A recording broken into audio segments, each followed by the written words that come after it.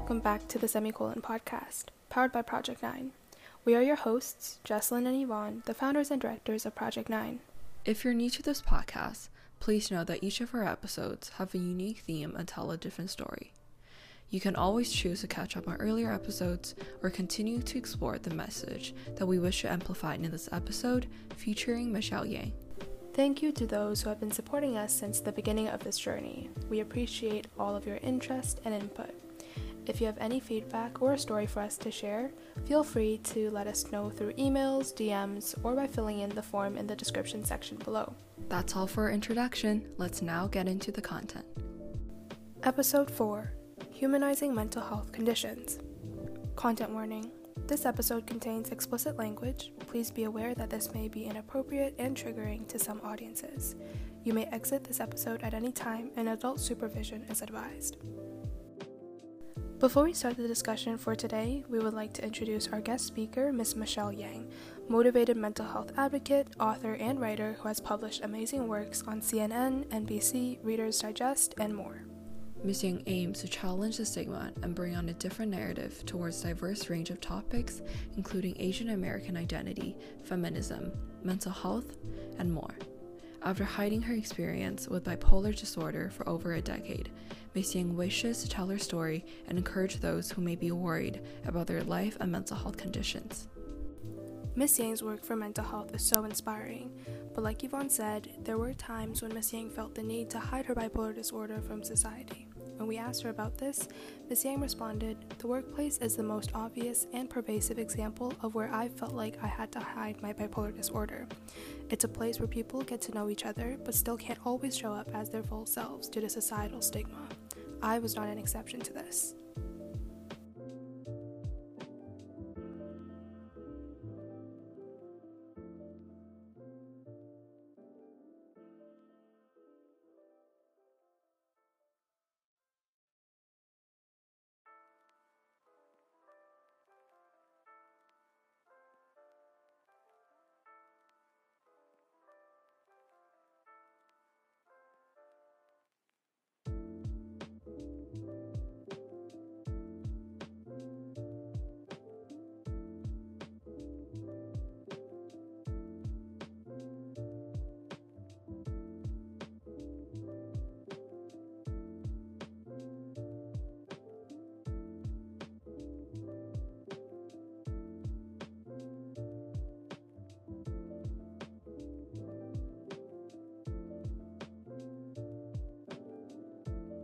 Yes, we want to amplify Ms. Yang's message of standing up for yourself before anyone else.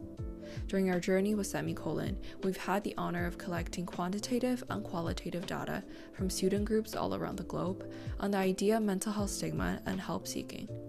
There were students who came to us explaining their internal stigma about getting diagnosed. On the other hand, there were also students who wanted to seek professional help but were disencouraged to do so because of the public stigma around them. So we asked Ms. Yang to explain her take on the self and public stigma and what possible advice would she suggest to these students. Ms. Yang responded by first addressing that self-stigma can be as oppressive as public stigma. Later she said, "For me though, being diagnosed with bipolar 1 was such a relief. Even though I was really scared and ashamed at the time, the diagnosis meant there was a reason for my suffering, that it wasn't my fault or that I was making it up, and more importantly, there's a treatment that can help." Ms. Yang then continues by saying, "Overcoming self-stigma takes time. It takes meeting other people going through the same struggles, whether through support groups or by other means. 1 in 4 people worldwide live with a mental health condition. It is not common and we should not be ashamed about living with a mental health condition or seeking treatment." Indeed, we need to understand that mental health is health, and we need to recognize the detrimental impacts it has on people when we fail to understand this. Ms. Yang mentioned, "We would not be ashamed of going to see a doctor for diabetes or a broken leg. The same should be true for depression or anxiety." Ms. Yang also suggested visiting online resources and organizations to help us foster a supportive community. She said, "Organizations like NAMI, Mental Health America, and the Stability Network have helped me immensely. The Stability Network especially places an emphasis on creating community for people thriving while living with a mental health condition, and it is very inspiring." I 100% agree. The journey to foster a supportive community and to challenge the stigma that prevents us from doing so is one that needs determination and unity. During our written interview with Ms. Yang, she kindly provided us with some steps to overcome both internal and public stigma. First, she suggested meeting people who live with mental health conditions, so that we do not believe that there is a singular narrative for what it is to be a person who lives with such struggles.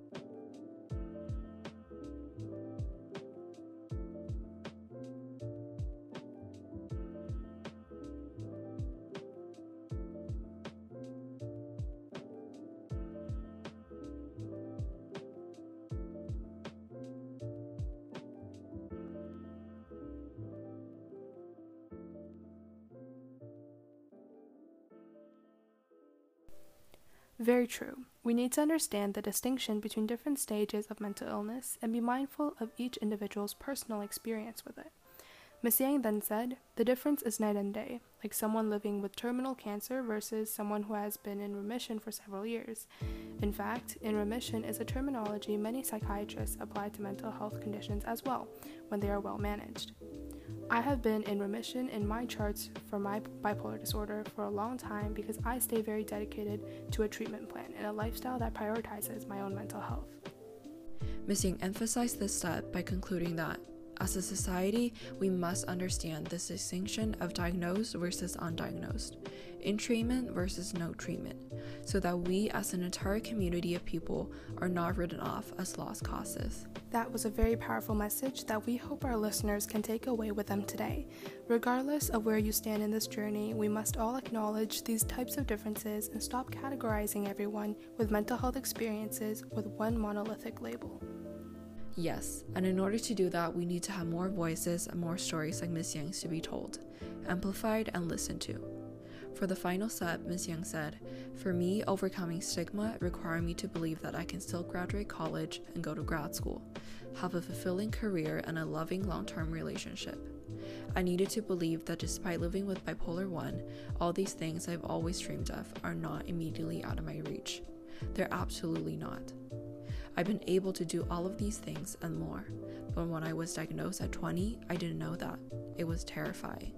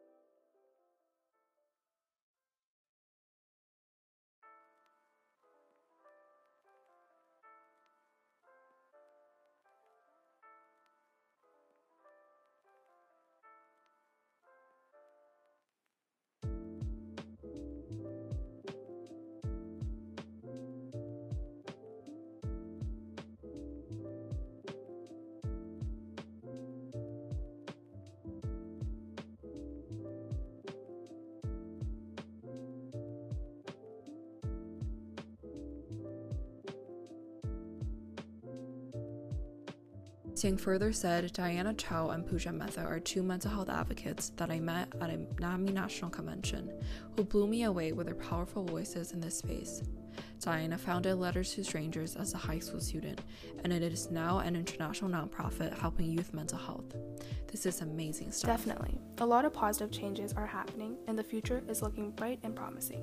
However, Ms. Yang mentioned that there are still many necessary changes that need to take place. There is still far too much stigma, and though mental health conditions were added to the Americans with Disabilities Act, workplace discrimination is still rampant. For example, Ms. Yang mentioned a personal example of hiring practices. She said, "Hiring practices, I personally believe, discriminate against people living with mental health conditions, and I am very passionate about more diverse stories being told about living with mental health conditions. Being able to write and have your work published is a privilege. Publishing is historically not very inclusive. Bipolar magazine published a list of 20 best bipolar memoirs, and all 20 were written by white authors. This has to change." 100%. We need representation of all sorts. I love how Ms. Yang later said, "I'm desperate for more diverse voices. We've been making headway." She then provided some resources and beautiful literature that explore the topic of mental health. For example, The Magic Language of Others by E.J. Koh, The Body Papers by Grace Talusan, I'm Not Your Perfect Mexican Daughter by Erica L. Sanchez, I'm Telling the Truth, But I'm Lying by Basi Ikpai, all of which are examples that there are beginning to be more books out there by diverse authors. I can't wait to read those books. They're for sure on my summer reading list. And before ending off, Ms. Yang stressed that we're making progress, but there is need for much more. Authentic representations and stories can change the way people think and help destigmatize our conditioning and how we think about mental health.